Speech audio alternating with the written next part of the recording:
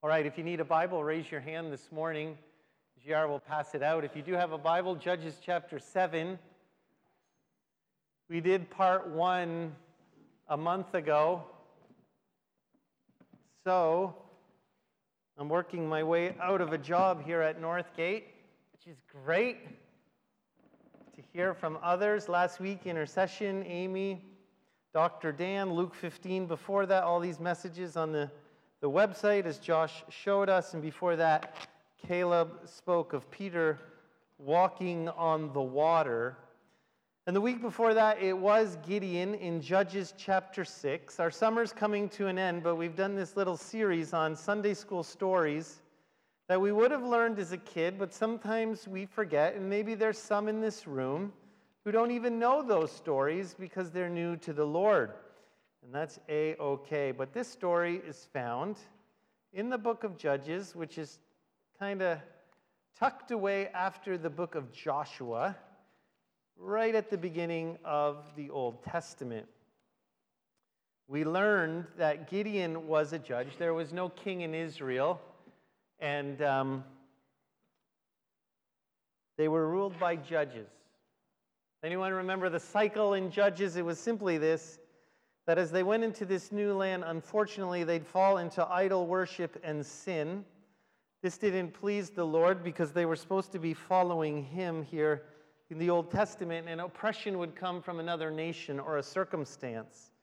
The people would be miserable and call out to God, and God would raise up a judge to bring them peace and to defeat their enemies. They would have a time of peace, and unfortunately, after that time of peace, they would get so involved in the world again that they would serve idols.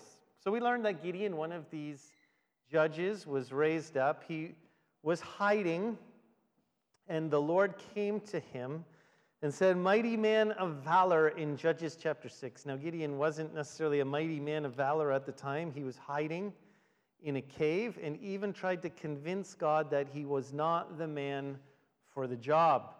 He said, "I don't have the ability or the skill. I don't have the legacy. My family is weak. My tribe is weak. How could it be me?" But God quickly corrected him, said, "I will go with you. We will go as one, and we will defeat the enemy." So we took great application out of there that God wants to use you no matter what you think of yourself. That you have the ability to be used by God because he's the one who does the work. Gideon had all kind of excuses. Where are you? Where are all your miracles? I've heard about you. I haven't seen you. And I was just like, man, that's so much like us, right? Like, oh yeah, God, you're real, but really, where the heck are you? My life's a mess. And God quickly confirms that he will work. The first thing he asked Gideon to do is to rip down his father's kind of worship to Baal. So he does that. He gets rid of idols and he gets rid of sin. The people are upset at him in chapter 6 because he has taken their God and he's destroyed it. But at that point, his father stands up for him and he's destroyed the idols, and it's time to move forward at the end of chapter 6. Just quickly, the application we learned from that is the first thing you need to do with the Lord is believe in who he is and how much he loves you. The second thing is you got to get rid of sin. Amen? Okay, let's go at that one again. You got to get rid of idols. You got to get rid of sin. If you know God's love, the next step is to cleanse the junk out of your life. And I think in today's Christianity, unfortunately, sometimes we love the love of God, but we don't want to change. You cannot have one without the other, correct? And so if we're living in sin in any way and we're wondering, God, why aren't you using me? I'm weak. The first step is you've got to get rid of the junk. God is good. God is faithful. God sees you as a mighty man and woman of valor. He wants to use you, but you cannot continue in sin. Purposeful sin, because it will weaken you and it will quench the power of the Holy Spirit within you. Basically, extinguish that word in the Greek, and we read that in 1 Thessalonians chapter 5. Is when we quench the Holy Spirit. When we're a believer, we have the Holy Spirit, but sin quenches that. It's almost the idea if I pulled that fire extinguisher back there and I just shot you, and you were on fire for the Lord. But what sin does is just like take that Holy Spirit and quench it, take that fire away. So many of us obviously are believers, and the Holy Spirit lives in us, but the Holy Spirit is quenched and grieved by sin. See, God's always ready to move, right? God is always ready. He is within us. His Holy Spirit is ready. But distractions and sin, they choke out the fruit that God wants to bring. Many years ago, you might remember, I brought a hose in, and I said, God's always got the valve on. If you're a believer in Jesus Christ, He's ready to flow His power, but we're kinked up with unbelief and sin. And that flow of His power, that Holy Spirit power is quenched. So I pray this morning, as Gideon, if there's any idols that got to come down, I encourage you today that you would listen to the voice of the Holy Spirit. Any distraction, any pleasure of life that is taking precedence over the Lord Jesus Christ has to be dealt with. And if you're wondering in your life, why am I not producing fruit? Why is God not using me? The first thing to look at is, am I truly believing? And secondly, is there any sin in my life that is quenching the power of the Holy Spirit? It could be simple things or big things, but as we abide, John 15, in the Lord, He's so good to show us those things so we can repent, confess, and turn the right direction. And it's so interesting in our story in Judges chapter 6, as he does that, as he tears down that altar, in verse 34, it says, "But the Spirit of the Lord came upon Gideon." And I want you to note, the first thing was tearing down the altar. The second thing is the empowering of the Holy Spirit. It was believing and trusting in who God called him, believing in the love of God, and then obeying. And then there's the empowering of the Holy Spirit for you to walk in what God's called you to walk. It's a beautiful little verse. And what he does then is he blows his trumpet. This is the beginning of the trumpet. If you know the story of Gideon, there's going to be a lot of trumpet blowing pretty soon. But he gathers the people around him. He's got to fight an enemy that's large.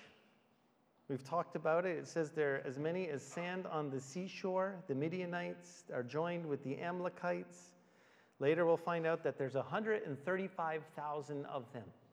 So what Gideon does is he blows his trumpet. In the Old Testament, we know over and over when you blew the trumpet, it was to gather the people.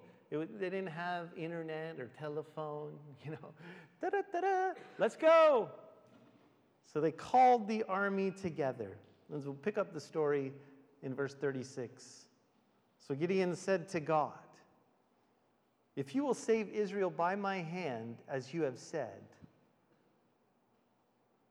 look, I shall put a fleece of wool on the threshing floor. If there is dew on the fleece only, and if it is dry on all the ground, then I shall know that you will save Israel by my hand, as you have said." And it was so. And when he rose early the next morning and squeezed the fleece together, he wrung the dew out of the fleece, a bowl full of water. Then Gideon said to God, "Do not be angry with me, but let me speak just once more. Let me test. I pray just once more with the fleece. Let it now be dry only on the fleece, but all the ground let there be dew." And God did so that night, and it was dry on the fleece, but there was dew on all the ground. Many of us have heard this story before of the fleece, and sometimes we use that. When we have a big decision to make, we'll say, "I'm going to put out a fleece." And this comes from this story from Gideon. I've read different commentaries on this story, but sometimes we look at this. I was speaking to my wife, to my kids, and the Millers, because when I have a sermon, it's just always comes out of my mouth. And I'm like, "Do you think it was right to put the fleece down?" So we could take a little vote today. How many think we should have a fleece and not fleece? We're not going to do that. But maybe you're thinking or always have been taught, why did you put that fleece down? God appeared to you. God showed you who he was. And now you need another sign? And you might say, well, when the Pharisees asked for a sign, God wasn't too happy with them. But I want to speak to that a little bit. If your heart is in the right place, I don't think there's anything wrong with putting down a fleece. You might be like, really, Pastor Dan? Well, let me tell you, I'm a weakling sometimes when it comes to having faith. Am I alone? All right, all you faithful, perfect people. You've never thought, God, was that really you who spoke to me? No one's ever said that but me? Okay, let me put it in terms so you're not offended. Maybe the Holy Spirit's directed you. Have you ever thought, was that me or was that God? Yes. Have you ever thought, Lord, if that was really you, could you show me again? Okay, so I'm not the only weakling here, huh? Because my first commentary was like, Gideon was weak in faith, and I can't believe he asked. And I'm like, yikes, I'm Gideon.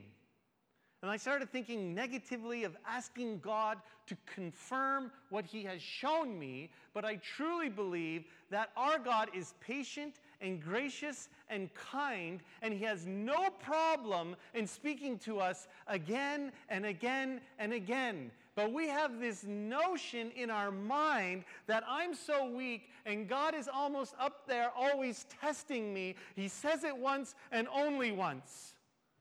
Maybe you're a parent and your child's in the room and you're like, can you go do this? And they don't do it.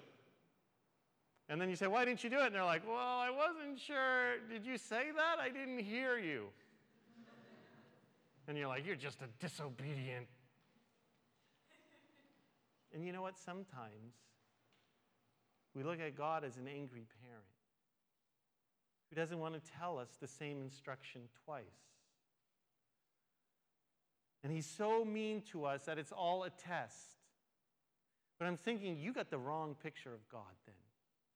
The Pharisees had a complete wrong heart in asking for a sign because they wanted to disprove that God was real. That wasn't Gideon's heart. He just said, I'm going into battle, and I need you to show me that you are real. Because the enemy is 135,000, and we might muster maybe 30 or 40,000. The odds are against us. God, I need you to show me, because I'm not sure if I'm hearing you correctly. When you're going to make a decision, and you're feeling that you're led by the Lord, and it's going to affect other people, I'm going to make a bold statement. You are silly, unwise to move forward without a confirmation from the Lord. If you're going to affect your children, you're going to affect people in your life, and you say, God told me, and you have no confirmation, I'm going to look at you, and I'm going to be like, are you sure? And then I'm going to say, go home and pray again. I want to tell you something about sensing the Lord's direction or being led by the Holy Spirit. We have a lot of problems when it involves our emotions and decisions we have to make, because often our emotions take over to what we want God to say. Everyone been there? Do you understand what I'm saying? Sometimes I'm confusing. I'm trying not to be confusing. I'm trying to be simple. Well, God, I feel like you're really leading this way. Really? Because I want it. You ever like the stories, like sometimes there's this young Christian teenager, sees this beautiful young Christian girl, and what does he say? He really likes her, and they start talking, and he might say, I really believe God told me that you should be my wife. What is that girl supposed to say? Really? I don't even like you. Well, that guy sure he's heard from the Lord because he really likes that girl and she's hot. So maybe that was his emotions, his mind speaking to him. And I think every girl on the planet would be like, why don't you go back and talk to God again? Because he's not telling me the same thing. I've enjoyed reading the biography of Lauren Cunningham, the founder of YWAM, and a lot of their ministry has been incredibly based on faith in doing what God has led them to do in the Spirit. Where no other people would go, they went.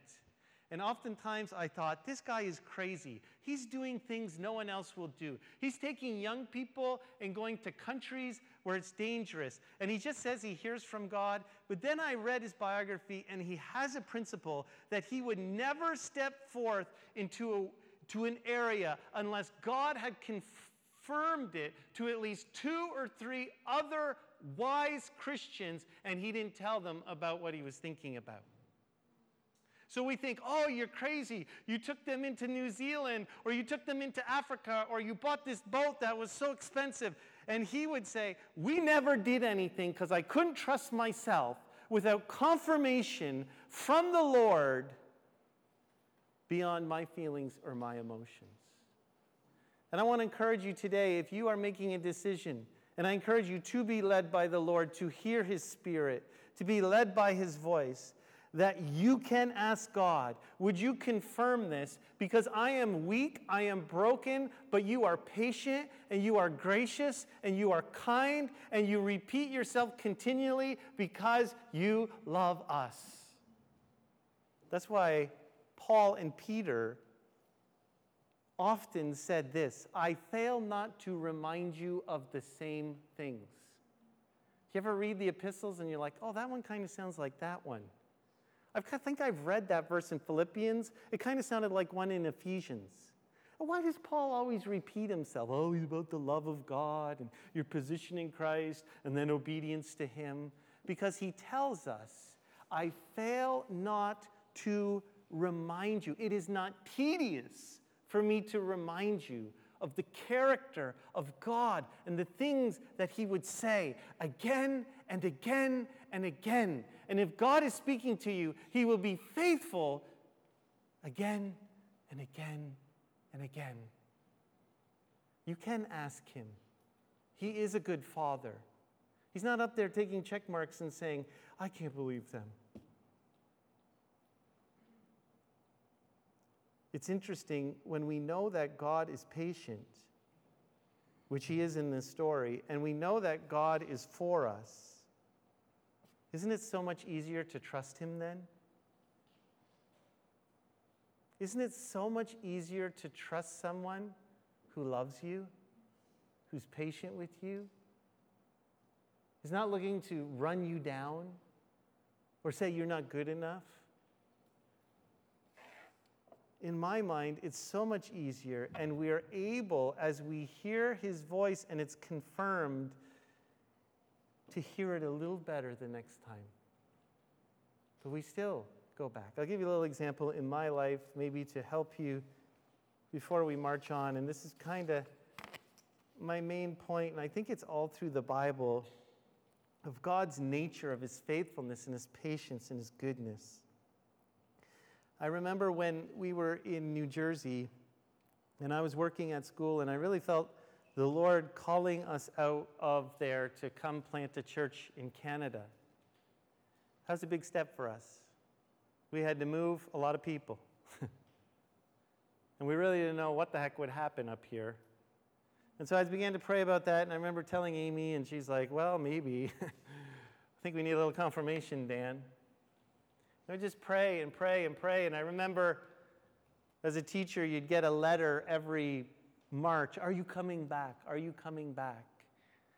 And I got to a point where I really felt the Lord saying that, no, it's time to take a step of faith. It's time to move. But at that point, I was so unsure of myself because I wasn't necessarily happy in my environment. And so often, again, we hear God whether we're happy or sad. We're in a bad situation that's difficult. Oh, God's calling me out, right? Oh, yeah. Wouldn't he do that? Well, sometimes God has us stay, right? So I needed confirmation, and it seemed continually God gave us confirmation. And over the time, I felt that there was different prophecy and words of encouragement and people in our lives, wise people who would say, yeah, I could see that for you, even though it would be difficult. As we sought the counsel of many, and as we sought the Lord, and in our circumstance, as He provided beyond what we could, it seems He continually confirmed that decision. The door was opening, so we didn't have to go through a window. And you are not called to go through a window, but open doors. And so we waited. And it seemed that was the case, even though it needed faith, as Gideon would need faith. It was almost that the confirmation through people and God's word and the peace was real. There became different prophecies that God would work here. So He came. We had that confirmation. I remember having such confidence that God would work. And we got here, and it didn't quite work like that. Couldn't attract a mosquito to a Bible study. But I needed the truth of that confirmation when it got bad. Because if we're basing God's direction on what we feel and our circumstances, you're a goner. You need to know what He has said, and it's confirmed in truth through His word. You hold on to those things. When we got here, and it was so difficult, and you're so lonely, you had to hold on to His truth when it stunk. And then slowly, His promises were fulfilled. But I remember in year 7, oh yeah, God, you promised these great revivals, and I've told this story before, but it's so important in regards to this scripture in saying, okay, Lord, we're here. We got a little church of 25 people, 7 years into it. Is this really what you have for us, or did you speak what you spoke? 7 years later, I had to ask that question, God, if it was really you, would you speak again? It's actually Amy's suggestion because I was frustrated. And I was like, God, you confirmed these promises when we left, but where are you now? Can I ask again, almost like Gideon the second time, oh, I'm sorry, but could you show us again? I remember that night we said a quick prayer and went to bed. We didn't talk to anyone. We just said, Lord, if these promises are for your work in Lanark County, and it was truly you asking us to come by faith, would you show us supernaturally beyond our own thoughts? Put a fleece down. Say, God, may it be something beyond what we could do. It happened the next morning. My father-in-law, who never really emails me, period, now he does a little more, but not then, sent me an email at 6 a.m. He had a dream. I know many have heard this story, but it's so important because it was supernatural. And in that dream, he said, listen, we were having a conversation, and we were asking about the ministry in Perth. And the word came forth that it was growing and powerful. And I want to let you know, he wrote the last sentence, still on my phone, in my email, always to look at. There will be a harvest of souls. Now, Amy not upset going to bed. Oh, Dan's sad. Didn't get up and call her dad like, you gotta have a dream tonight and tell him.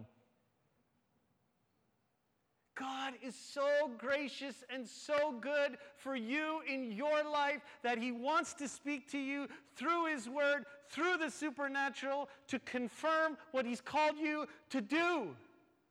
And if you don't believe that, you'll never see that. If you never ask, you'll never hear. But we should be, as believers, being led by His Holy Spirit each day. And if it is something bigger than ourselves, we ask, and God will be faithful to show you whether it's you or whether it's Him. The first test is in His Word. Is it there? The second test is peace, and I believe it's major. He will give you supernatural confirmation for what He's called you to do, because it's a living relationship. And I know some people are like, well, what about the pros and cons, and what about logic? If that was the case, I wouldn't have done half the things that God's called me to do. It was not logical for me to move. It made absolutely no sense to come with no money at this time whatsoever. But God had a purpose and a plan. And sometimes we have to use our head, and sometimes we have to take our thoughts and put them aside and say, God, you've said it, I believe it, you've confirmed it, I'm going to move in it, because then he will get all the glory. We need to be a church that moves by the leading and the direction of the Holy Spirit, because you and I are called to be used by a living God for his glory. Okay, God was faithful, right? Chapter 7. Just quickly, and I don't even want to spend much time on this because most of you know the story. But God has to tell Gideon a few more things. He calls, and all these men are there, thousands and thousands and thousands of men to fight against the Midianites. And the Lord said to Gideon in verse 2, too many. There's too many. And you know what happens when there's too many?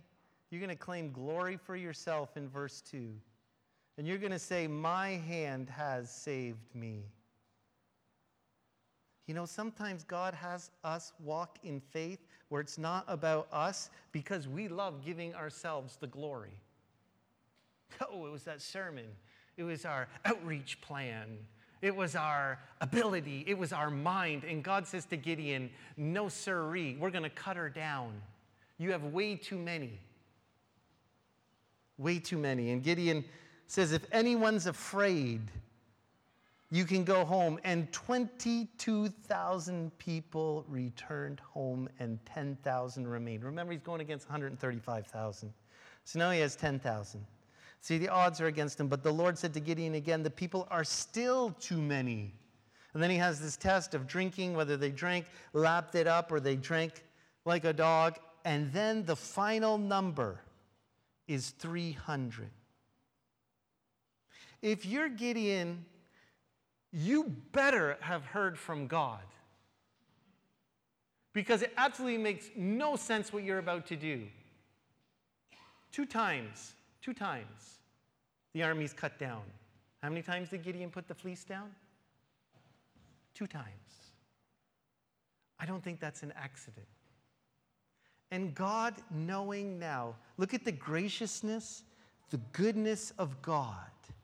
Gideon, not asking for any more signs, says in verse 9, it happened on the same night that the Lord said to him, arise, go down against the camp, for I've delivered it into your hand. Verse 10, but if you are afraid to go down to the camp, take Purah your servant, and you shall hear what they say, and afterwards your hand shall be strengthened to go against the camp. Then he went down with Purah's servant to the outpost of the armed men who were in the camp. Now the Midianites and the Amalekites and all the people of the east were lying in the valley as numerous as locusts, as their camels were without number, as the sand on the seashore in the multitude. And when Gideon had come, there was men telling a dream to his companion, and he said, I've had a dream. To my surprise, a loaf of barley bread tumbled into the camp of Midian, and it came to a tent and struck it so that it fell and overturned, and the tent collapsed. Then his companion answered and said, this is nothing else but the sword of Gideon, the son of Joash, the man of Israel. Into his hand God has delivered Midian and the whole camp. God is so good, is so gracious. Gideon asks twice for a sign, and God gives him a third. He didn't even ask. I just love God. I'm such a numbskull. Do you know that? And I'm so afraid. And yet God knows my heart and answers my question. And he goes a step further and says, I'm going to give you another sign. I'm going to take you down, and they're going to have a dream, and I'm going to show you that they're afraid of you. And you're the one that's afraid, and they're afraid of you? I don't know. Do you know how good God is? We spend way too much time thinking about ourselves when we should think about God. God is not out to get you. He loves you. And not only does he want to answer your questions, he wants to give you more and more and more answers. 300 men, not afraid. You know the story. Trumpet, pitcher, torch. Maybe you don't. Anyways, they're all in the valley. Gideon takes his men, 3 groups of 100, goes around. At Gideon's word, they blow their trumpet at the sword of the Lord, and Gideon breaks the empty pitcher, shines the light. The first group says it, then the second group says it, and the third, but it sounds like there's a tremendous multitude to the enemy. God puts a spirit of fear within them. They start running and fighting against each other. 135,000. So Gideon up there with this plan that's brilliant because they see this multitude. And again, a trumpet is calling an army together. So they hear the trumpet, and in their minds they're thinking, there's a great army coming. They see all this light and then the echo of these things. Woo, woo, woo. And they're totally afraid and they run. And God brings forth this amazing victory. What does he use? Broken pitchers. And light that shines through. Oh, come on, you can make the application yourself, all right? We are broken. We are broken people. But who lives in us? Jesus Christ, the greatest light. And at the light, the enemy flees. It is not about you and how good you look as a pitcher and how strong it is. It's about you, that you are absolutely broken and have no power on your own and have no ability. It's the Holy Spirit, the light of God that shines through your brokenness, and Satan sees that and he has to run at God's grace and God's power and God's light. And the problem is we're trying to think how much it's about us and what we can do when it's truly about Christ and his light and his work through us that defeats the enemy. And he's powerful and he's gracious and he's kind and he repeats himself. And he wants to use you, broken, warts, failures, sin, by his grace to defeat the enemy. And as we said 4 weeks ago, and I'm glad I only preach every 4 weeks now, but anyways, because you can't say I'm repeating myself, but we said it's not about you, but God sees you as this powerful person, and here the truth is that. It's not by power, it's not by might, but it's by my Spirit, says the Lord. And we have a church in today's day and age which thinks it's all about their ability and how well they preach and how well they sing and all their programs. Not that we don't want to do those things well, but unless God's Spirit is anointing and working, it will bring nothing. But if God is in us and we submit and we stop resisting and we let him work, he takes our gifts and our abilities and he empowers them and he brings forth fruit that only he can get the glory for. This is the picture of the Word of God with every character, New Testament or Old. You want to dispute it? Let's talk about a character. You want to talk about Paul? You want to talk about Peter? You want to talk about Thomas? There you go. We'll finish that. Doubting Thomas, big brave man. Well, I'm not going to believe unless I see it. What did Jesus say? He looked at him. Here, touch me. Was he mad at him? No. Touch. I'm real. It's okay. And then he makes a statement, blessed are those who believe. Some people have to see, some don't. But Jesus wasn't angry at Thomas ever. He appeared to him and said, touch me. Touch me. That's what Jesus is saying to us. I'm real. I'm alive. It's not about your ability. It's about me. And I live within you. And I want to shine through you. Because we're in a battle. And the enemy needs to flee. Amen? I want you to know, being led by the Holy Spirit is how ministry works personally and corporately. And if you don't understand, ask God to make it clear, and he will. Always. It's the love of Christ, the words of Christ, that cause our faith to grow. Faith comes by hearing, and hearing the word of God.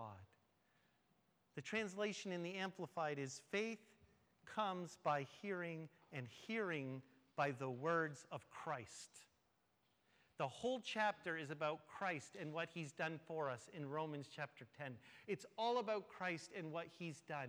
And they had to have a preacher. So he's saying faith comes by hearing, by people hear about Jesus and his goodness and his love and the gospel.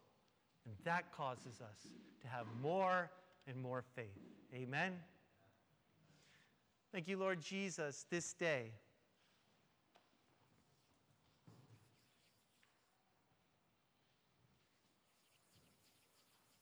For your character.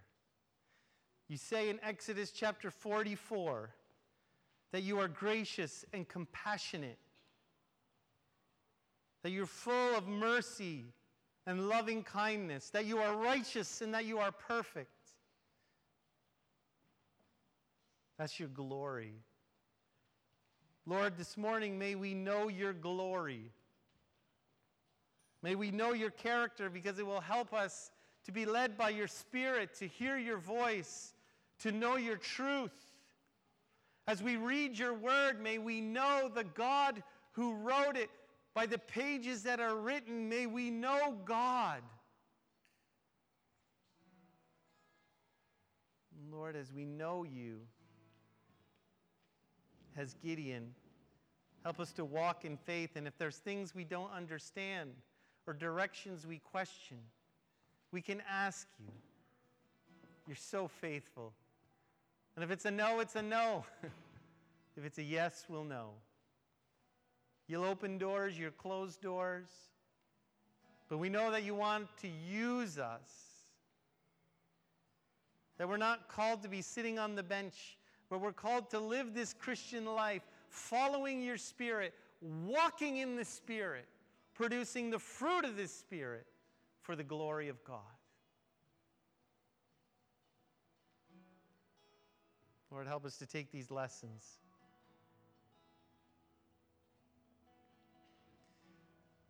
Jesus, you know we're forgetful people. And that's why you say, remember. And that's what you did with communion the first time you took it. You said, remember me. Remember me.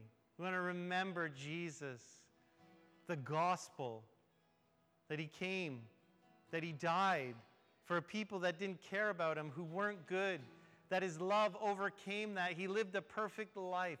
That's the gospel, that he died on the cross. It was all his work. That he rose again, but on that cross he took our sins and he gave us his perfection.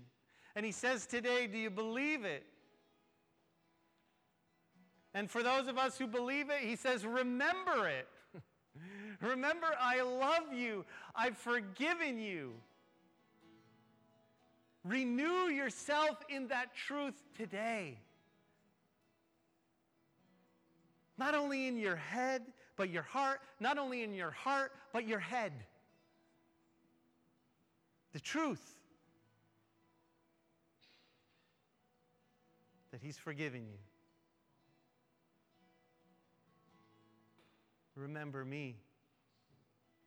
That's what he's saying to us this morning. No greater love than to lay down your life for a brother. You are loved. This morning we're going to celebrate that and remember that. The elements are in the back. Randy's going to sing. So I want to encourage you quietly, respectfully, worshiping, remembering, praising God. Get those elements and think about how much he loves you. When everyone has received the elements, we'll partake together. Just hold on till the end of the song.